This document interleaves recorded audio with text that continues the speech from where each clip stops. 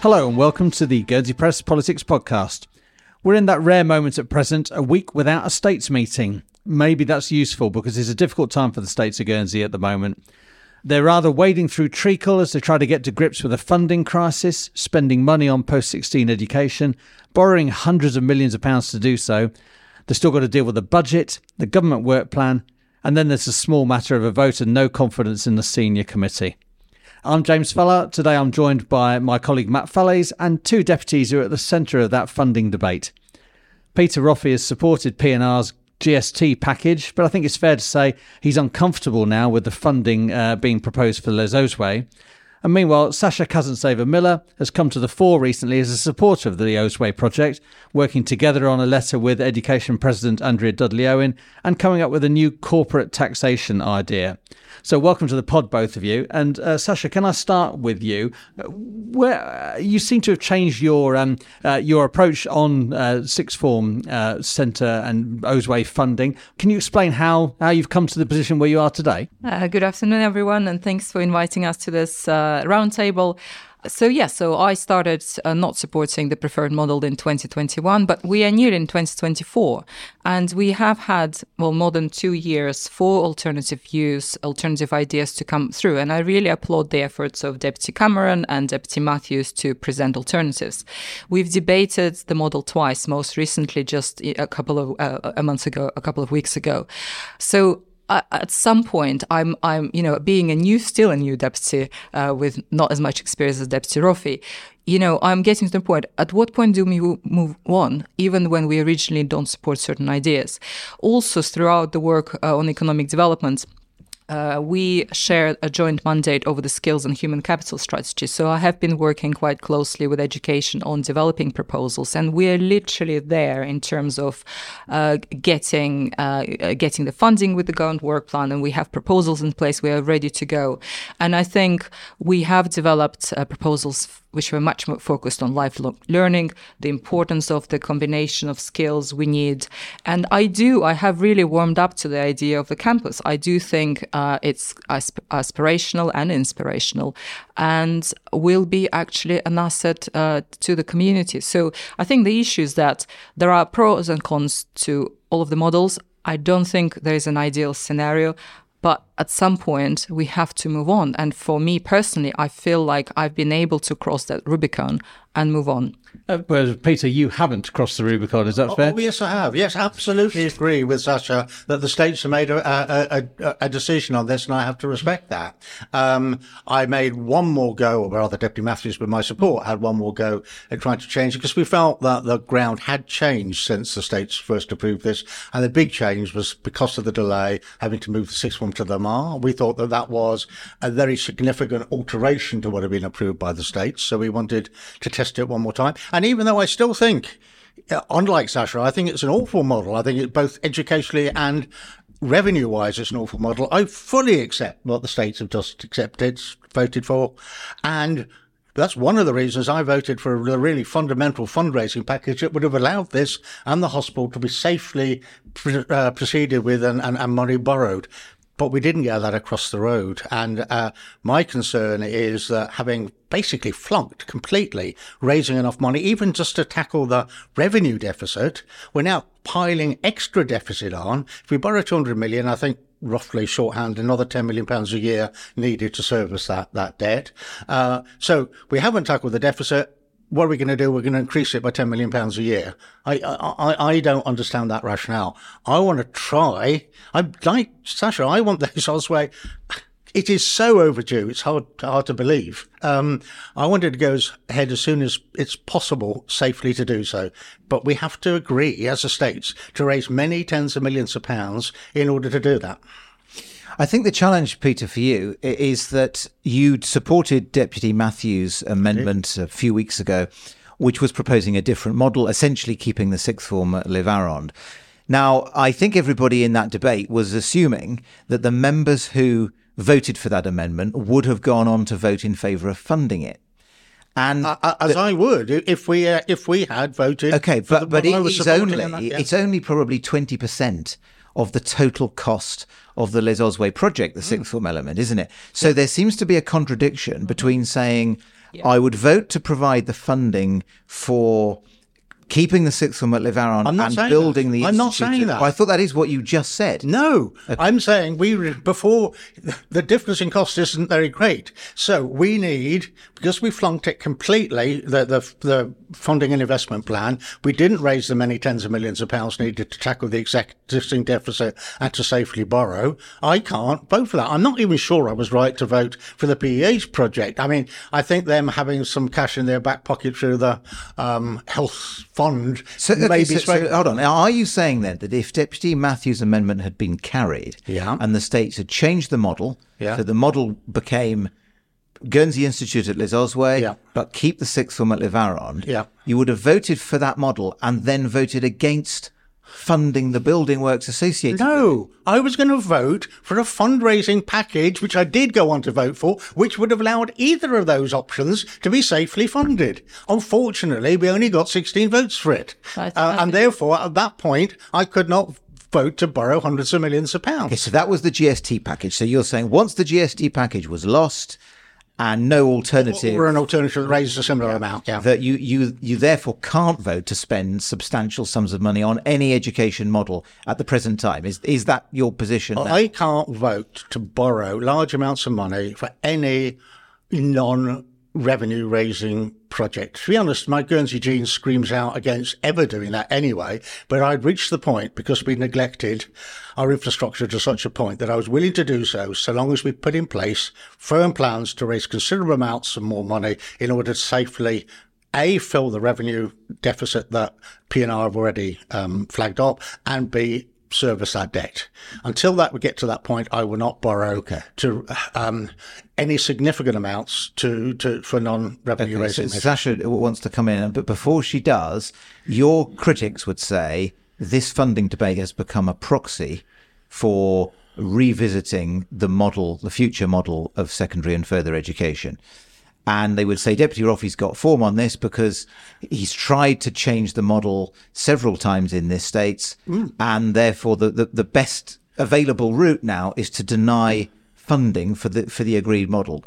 Absolutely not. Absolutely not. I first of all, I haven't tried, but I backed the Cameron attempt early in the Assembly. That lost. Then when and I actually gave up at that point, so that's democracy. Something fundamentally changed, which was the moving the sixth form to Lamar, and therefore I was happy to have one more go, and I gave it everything I had to try and persuade the states they got it wrong. I lost that vote as well. I'm a Democrat. I accept that. Nothing is a proxy for me to try to undermine democratic decisions.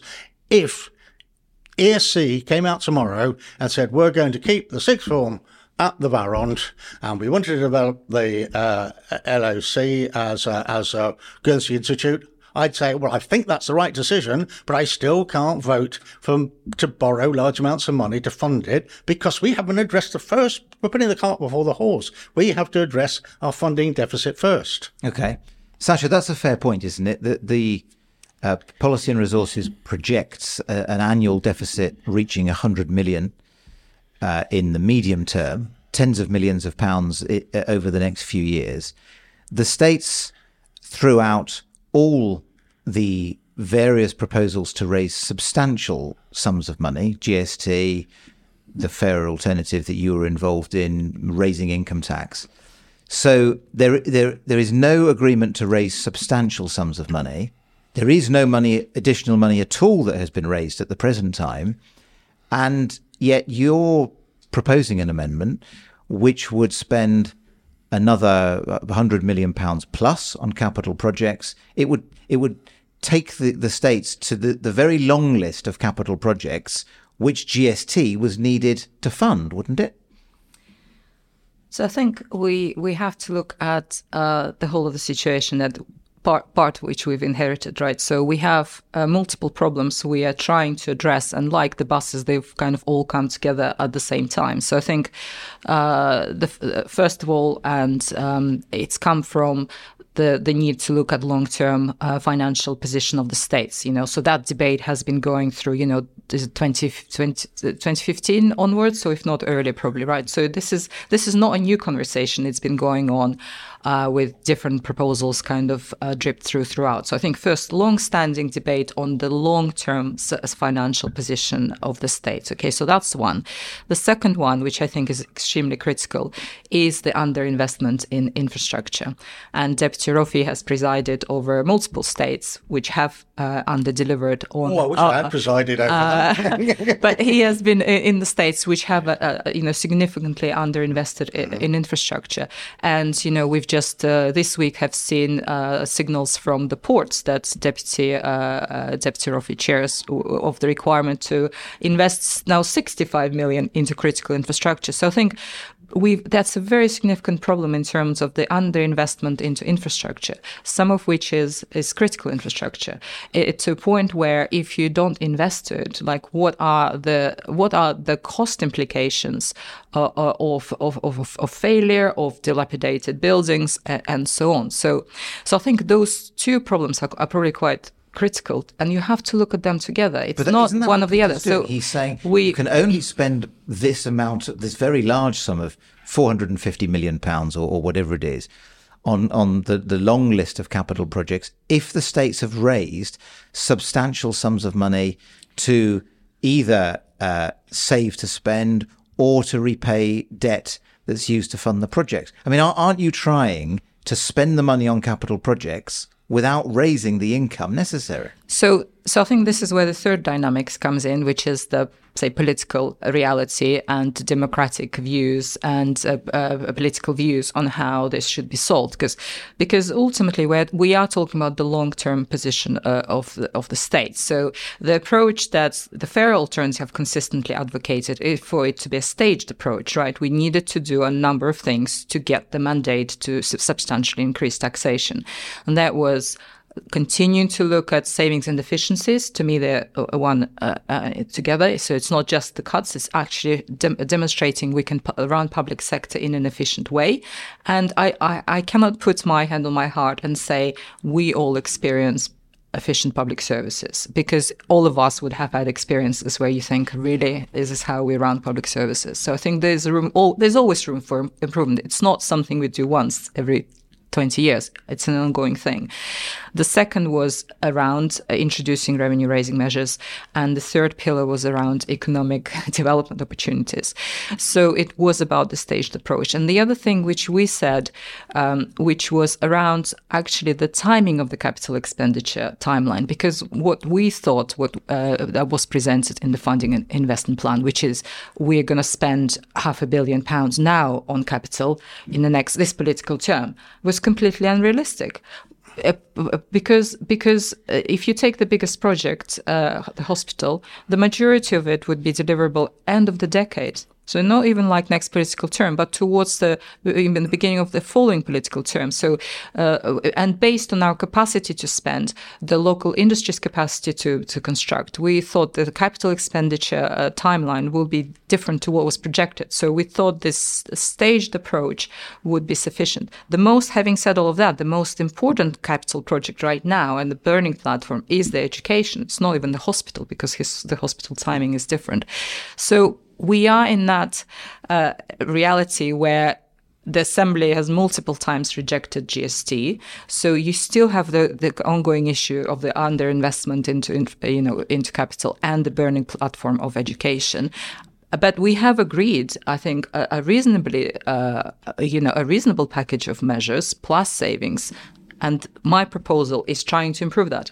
And in my view, we've approved almost nothing in a package of measures. We've approved £10 million in motoring taxes, which the Treasury leaders all over the press saying, "Oh, I'm not sure whether that's going to be deliverable or not." We've agreed £10 million in savings, which I think P&R said, "Oh, there's only a 60% chance of actually achieving that." And we've agreed some from corporate changes. That against probably a requirement to raise, I should say, 100 million in the medium term, but even in the shorter term, 50, 60 million pounds. To add an extra £10 million in servicing £200 of debt. Sasha's right. I've been in multiple states that have underinvested, and I've been a constant voice pressing for more investment in our infrastructure. And I still feel that. I think any society that doesn't invest in the infrastructure is like a business that doesn't. It's doomed to failure and decline. But we have to put in place raising the money. I was shocked listening to Peter Feierbusch talking on Sasha's amendment saying, well, if we commit this money, the next states will have to raise the money. What kind of game of chicken is that? That's so against the prudent approach the states have taken over the years. And I'm not sure the next states will, because if we throw down that challenge, you then have this island-wide election, which is basically a big beauty parade, where everybody will be asked, do you want to raise taxes? And I suspect, I may be wrong, maybe the electorate will suddenly grow up and realise, yes, we do want to vote for a load of people that want to raise taxes because we understand the need to do it. But I reckon the chances are it would go the other way. And I think we'd then be in an incredibly fragile position. So, Sasha, you talked about how your position has evolved on the education model. And I think a lot of people would say it's admirable to take the view that the states have agreed a model numerous times, in effect, and all deputies need to work together to try to bring that about rather than continue with this kind of impasse. However, your position has also changed on borrowing, hasn't it? Because 2 years ago, you'll remember I think it was the government work plan debate, there was a proposal to authorise P&R to borrow another £200 million. You laid an amendment or seconded an amendment, I can't remember, but the amendment included retaining this long-standing policy that the state should borrow only for capital projects with an income stream to service the debt. Now, you are proposing borrowing at least another £100 million for the education project, which doesn't have any income stream, does it? So I think the amendment I laid was in relation to waiting for the borrowing until we had the tax debate. Basically, I think there were other amendments that tried to do what you're saying, basically. And because I thought we need to have that holistic conversation. So I think at that point, I was not, saying that we basically, I don't think my position has shifted in a way that you are kind of describing it. I think it's still very important to look at the whole picture together. I think what is important is that we need to look. We've already borrowed. The world hasn't collapsed, right? Yes, a lot of it is borrowed against income stream generating activities. But in the meantime, I think the sentiment around borrowing is shifting as well, because it's seen as it's a financial instrument that any modern company, democracy, household uses. I do feel the sentiments around capital are shifting, especially when we are talking about the type of level of capital investment we need and over the lifetime of the assets that we are looking at, such as education and hospital. I think it's not unreasonable to say, well, why should we be paying for all of that today from taxpayers' money while generations of Guernsey people will be benefiting? So I think there's a difference between are you investing and also what kind of capital investment you're talking about. Probably education is one of the most important, actually economically important. I think, Peter, you've talked about that, investment. Yeah, totally. It's not expenditure. It's not just expenditure. It's not just spending money. It's an investment, but it's still expenditure. It's an expenditure with extremely important return on investment for the whole island, socially, economically, educationally, etc. But we're talking about the borrowing that the states took on 10 years or so ago. About half of it, I think it was £330 million, wasn't it? Half of it has been lent onto projects or organisations with an income stream. The remaining half is still available for this next phase of capital projects. Mm-hmm. There is some borrowing associated with carrying out the Princess Elizabeth Hospital project, which the states have approved. If the education project is added to the list of borrowing, I think that makes about £350 million of borrowing for projects with no income stream. At the same time, the states have rejected all the alternative ways of raising substantially more revenue. I mean, this is simply not being prepared to raise large amounts of tax, but still spending much higher sums of money, isn't it? I mean, your critics would say that this is just having all the popular spending projects, not being prepared to raise the unpopular taxes to pay for them? I think we have to work with the art of the possible and where we are. So I think we obviously had the long debate in October in relation to the capital spending and the revenue raising measure. And where we ended was scenario 1 plus with the hospital. And that scenario that we approved would require 100 million of borrowing anyway, right? Why? Well, that's based on the projections Scenario 1 from had no borrowing. We agreed to add the PH in, of which 90 million was going to come from the health reserve. So it's not going to cost 190 million for the that's for the based on the information we've received from Treasury in terms of that the is what implications. Treasury is saying, and this is what Treasury we've is been saying. This is not what I struggle to stack it up. We've been exploring that this week, and we'll publish articles on that, because there is clearly some dispute between states members about how much you've agreed to borrow. But Treasury's position is that it will at least one way require or another another, 100 million. an extra 111 million borrowing is necessary. That's the cost of the Transforming Education Programme. So whatever we're borrowing, that's another 111 Yes, million. exactly. So I think That's the true. point I'm trying to make, so we had that long debate, so just taking one step at a time, because the problem is if we start redebating the whole thing again, we will never get there. So what we agreed at that point, according to Treasury's projections, would already require 100 million. And scenario 1 and 2 are unsustainable in the long term. The Assembly has agreed that that's the position, and they agreed that you would have to do additional work in the next political term to law. So we've agreed that. We know that position. The last Now, in Assembly agreed relation... that as well. Fine. This Assembly was going to have to sort it But out. in relation to this debate and this amendment, so the one key decision that was left standing is the education. So in relation to education, we need a net of 100 million, because if you slightly change the contingency that was approved in October, it's 100 million.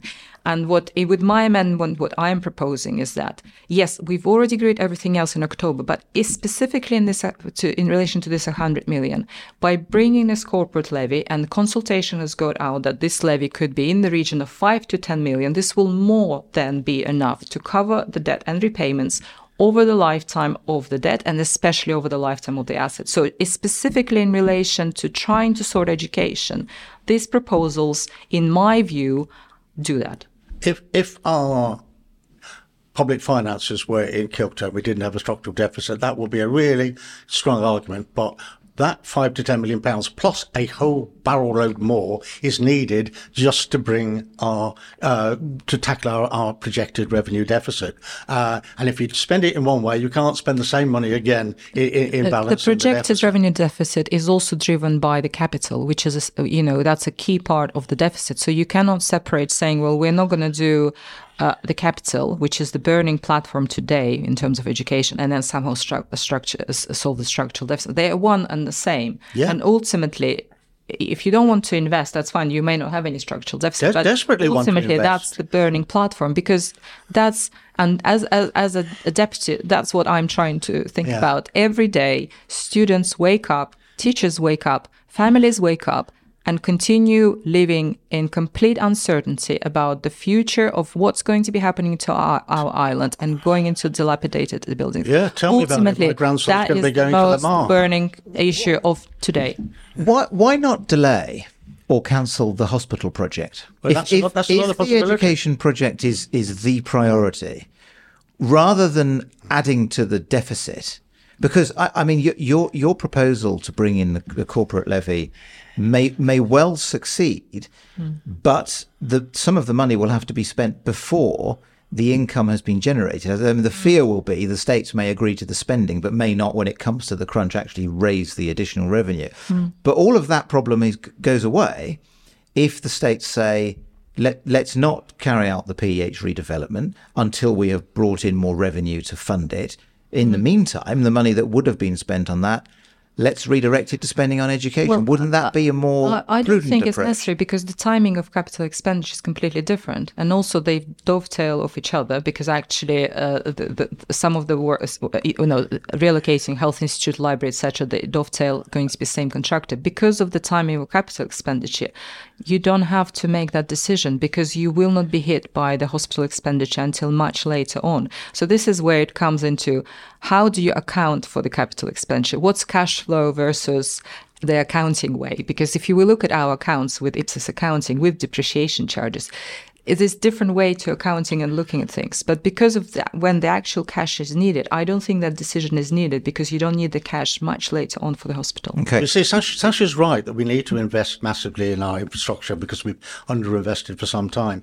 And if the only investment we needed was the £450 million worth in the current portfolio, then just, look at the profile. We can bring that money in over time is fine. But we know we're going to be adding things to that. We know when the new Assembly comes along, they're going to want to add in their capital portfolio that needs to be done. So, I mean, I agree with Sasha that in the corporate world, you would borrow. It is absolutely essential that you borrow, but you will also have a business plan looking at your projected income streams and making sure that your borrowing was sustainable. And if that's what this state needs to grow up, it really is wanting the penny and not the bond, to use John Gollop saying. They absolutely, whether it's on long-term care insurance or whether it's on taxation, they want all the spendy bits because people want the goodies. And I absolutely agree with them. These are essential things for our community. But we won't face the difficult challenges of raising significant amounts of money. And as for this, I mean, I take Sasha's point about future generations will benefit from some of these things, but the generations before actually left us unencumbered assets. Maybe they're a bit tarnished now, but they weren't when they were first done. We seem to be on to be the single generation that accepts that from our forebears, but then encumbers our children and grandchildren with debt. And I don't want to be a part of the single generation that asset strips in that way. But the practical effect of what you're suggesting is that students at the Guernsey Institute, the College of Further Education section of it, will be in facilities that were condemned as unsuitable. Yeah, we were both not just years ago, but decades ago. Mm. Yeah, we were. And we were both on education recently when Peter Mast Associates said it was some of the worst. It is indefensible. So what we need to do is to raise enough money to be able to sort that out. And now it's been put back to 2026. That's what the state's decided. Next time that's going to be looked at is 2026. Now, maybe there's wisdom in that because this assembly has shown itself utterly incapable of voting to raise significant amount of money because it ain't very popular. But it's not. Don't want to wait till 2026 in order to be able to fund the Guernsey Institute. I think we have to find a way through this. But find a way through it is not wish and hope.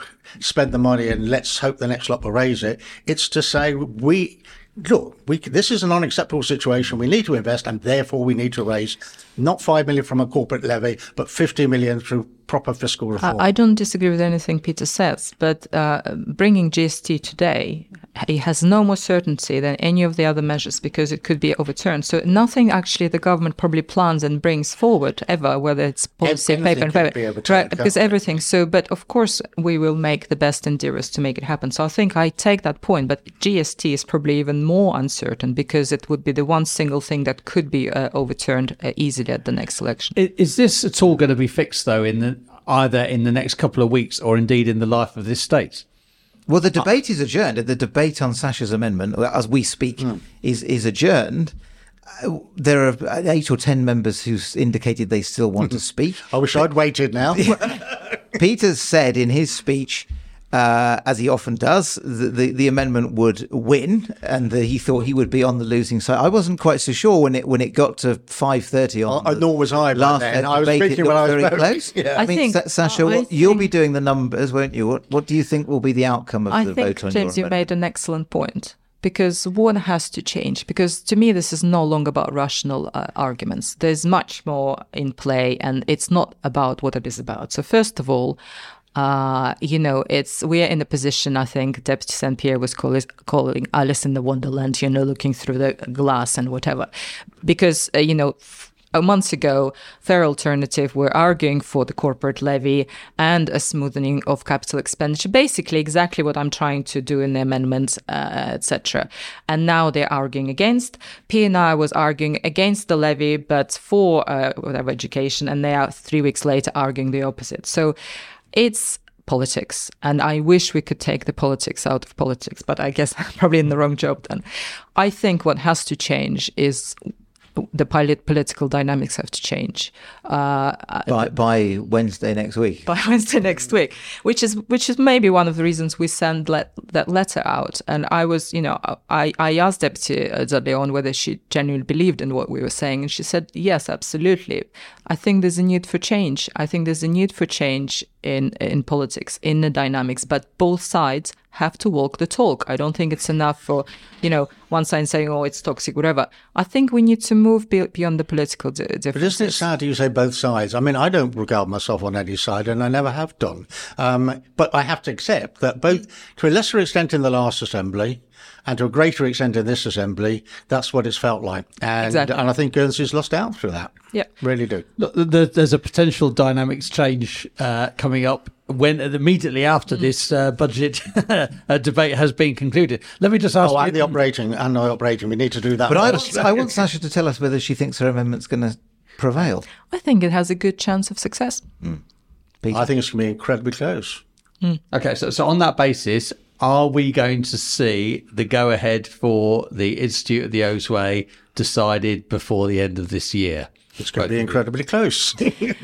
Well, I think this is the interesting point because the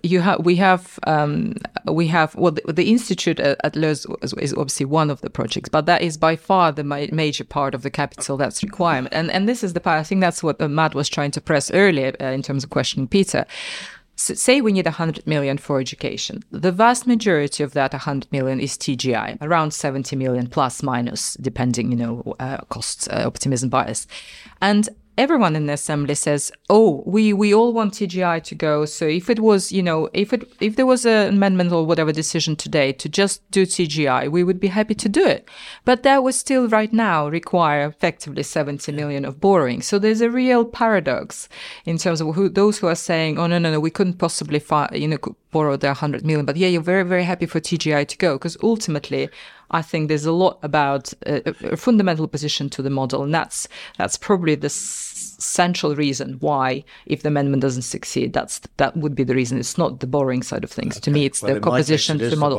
I accept that. If that money was for a two-store model, which I still believe is the best, I would still vote against it until we've put in place the right fundraising measure. Well, but Peter, can I say, do you feel that this is the way to go about significant borrowing?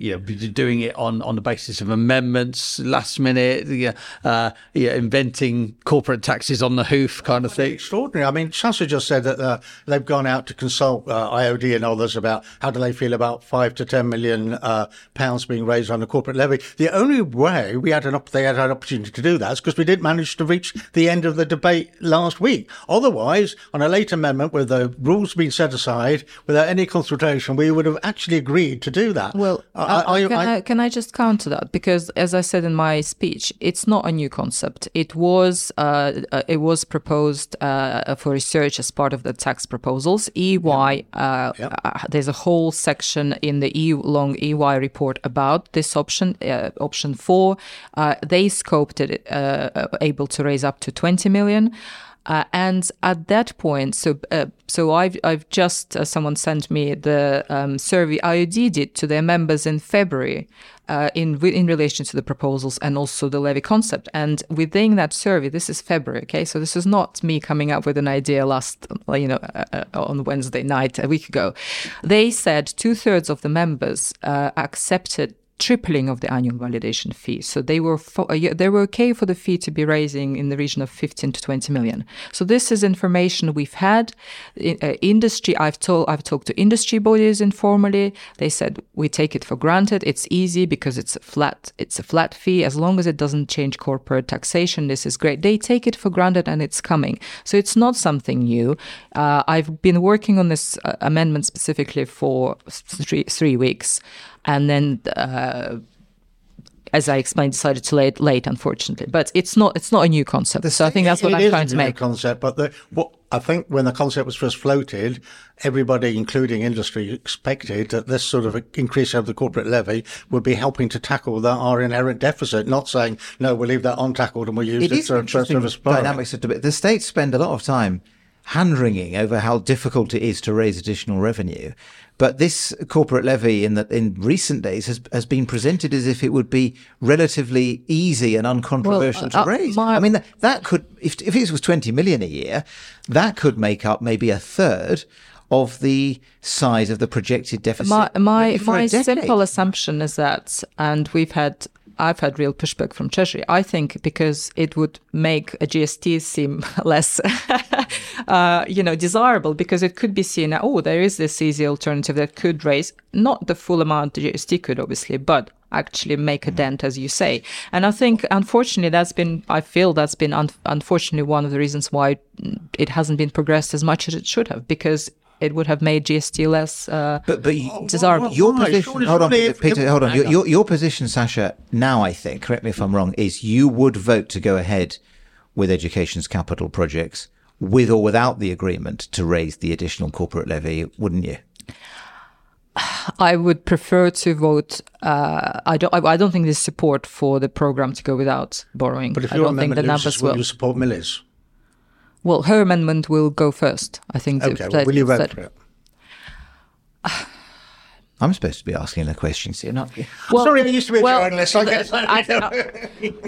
What I said is that we have the mechanisms. There is also a work stream already in terms of the review of registry fees. We could be bringing, additional revenue raising through budget, through whatever measures.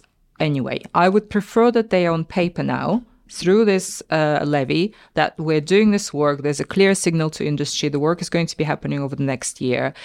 So I feel confident that we have the levers to bring additional revenue measures, but I would really prefer we have them on paper. Okay. Can I just respond to something? Because Sasha says she thought that the whole corporate levy thing had sort of been put on the back burner because it made GST less necessary. Well, I don't know if she thinks P&R, Mark Thompson and myself are absolute masochists, but we didn't actually want to be putting forward GST. So, I mean, if we actually felt that there were alternatives that made it not necessary, we would have pursued them to the nth degree. I actually think that EY didn't say that we could get 20 million out of a corporate levy. They said 18 to 20 million was the maximum we could raise from the corporate sector, of which part of it could have been from a corporate levy. But okay, well, Sasha's shaking her head. I was sitting around the table with them. I thought that's what they said at the time. Okay, well, we're in danger of doing a States of Guernsey and running seriously over time. So come back next Wednesday, shall we?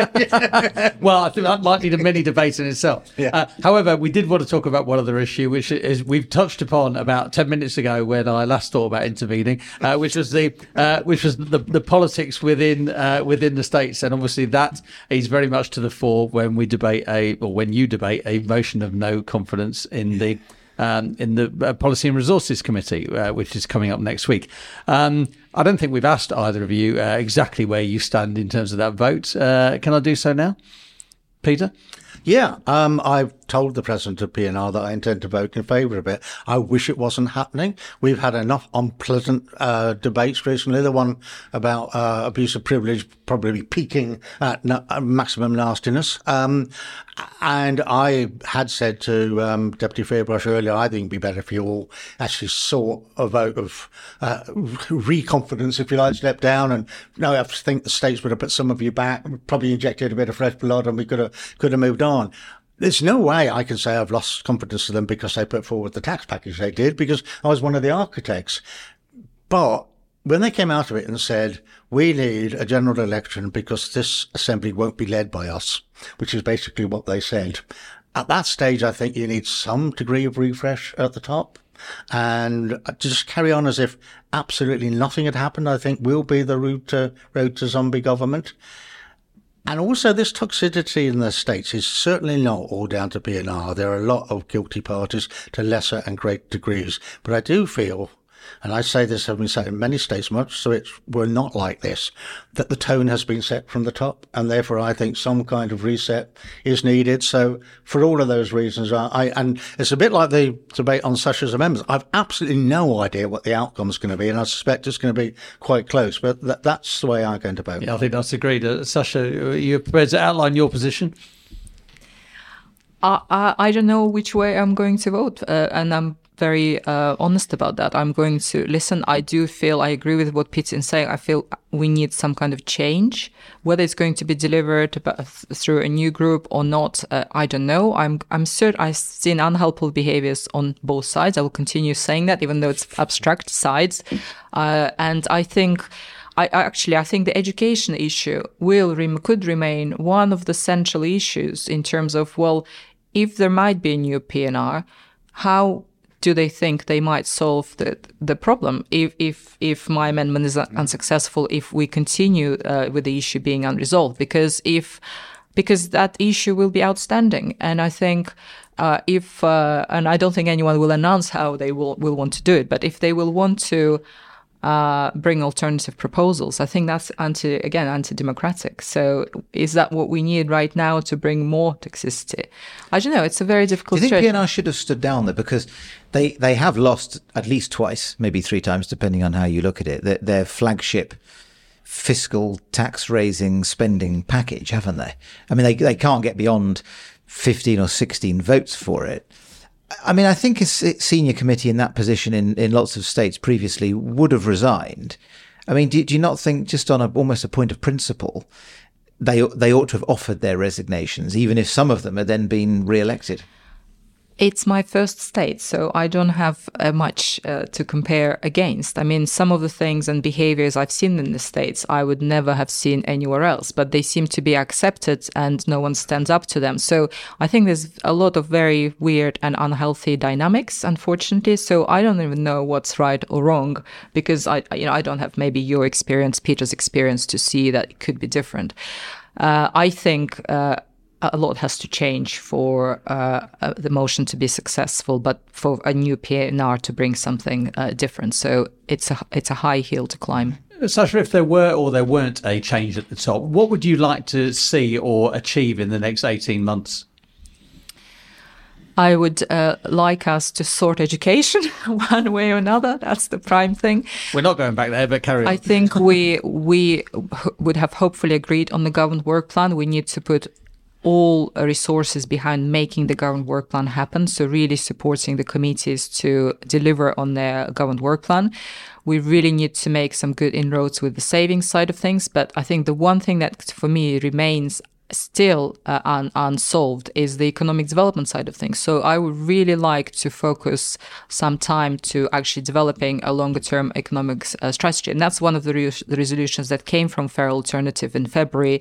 Deputy Murray, myself, and others have been very lightly looking to work at this. But by and large, it remains unresolved yet. I completely agree with Sasha on the economic development side. And actually going back to this huge 400 and whatever it is £1 million capital programme, what's striking about it is how few projects there are in there that actually looks to move Guernsey forward and, grow the economy in any way. I have to say SDSB will be turning up and trying to add to that pile with a pool marina at some stage fairly soon, and making the argument that this is something that would generate money. But again, how on earth do you finance it?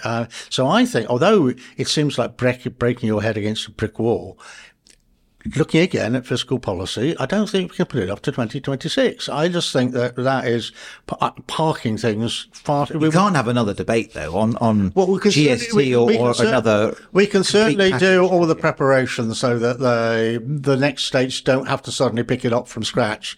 I mean, they may not agree with you, and I think you need to propose 2 or 3 different routes through, and 2 or 3 that you believe are meaningful, not what PNR do.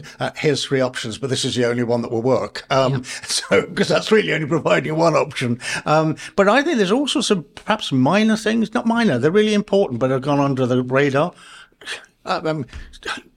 Inert waste. I mean, it's just tragic that we've done nothing in this assembly. It was nearly at a point at the end of the last assembly we're going to move forward. The future of our dairy industry, I really worry about it. So I think that a new PNR should actually get what's what PNRs are meant to do, get all the parties together to work together, because I think there are solutions to all of these things, but we just haven't been looking for them really. Individuals have been looking at them through their lens, but it hasn't been done together. You've said that if PNR fall, you would stand and I hope half a dozen others will as well. Yeah. And I think Deputy Trotter said the same. I'm not going to ask Sasha if you're going to stand as president of P&R, but would you be prepared to, because you can't have every states member who stands as to be president, because everyone will then get one vote. But would you be prepared to take a seat on the committee to try to bring the states together more in the way that you were talking about in the letter you wrote yesterday and we've been talking about today? I think everyone should see where they can best contribute, depending on whatever happens. So, wherever I'm needed best and most, I will. That could be on P&R, I will be, possibly, yeah. So they say that a week is a long time in politics. Well, maybe at this time next week we might have a deputy who's resolved the funding of post-16 education, and we might also be talking to a new president of policy and resources. But anyway, thank you very much, both of you, for joining us today. Thank you for listening, and we shall see you again next week with some shorthand states with Matt and Simon Delarue. But until then, bye for now.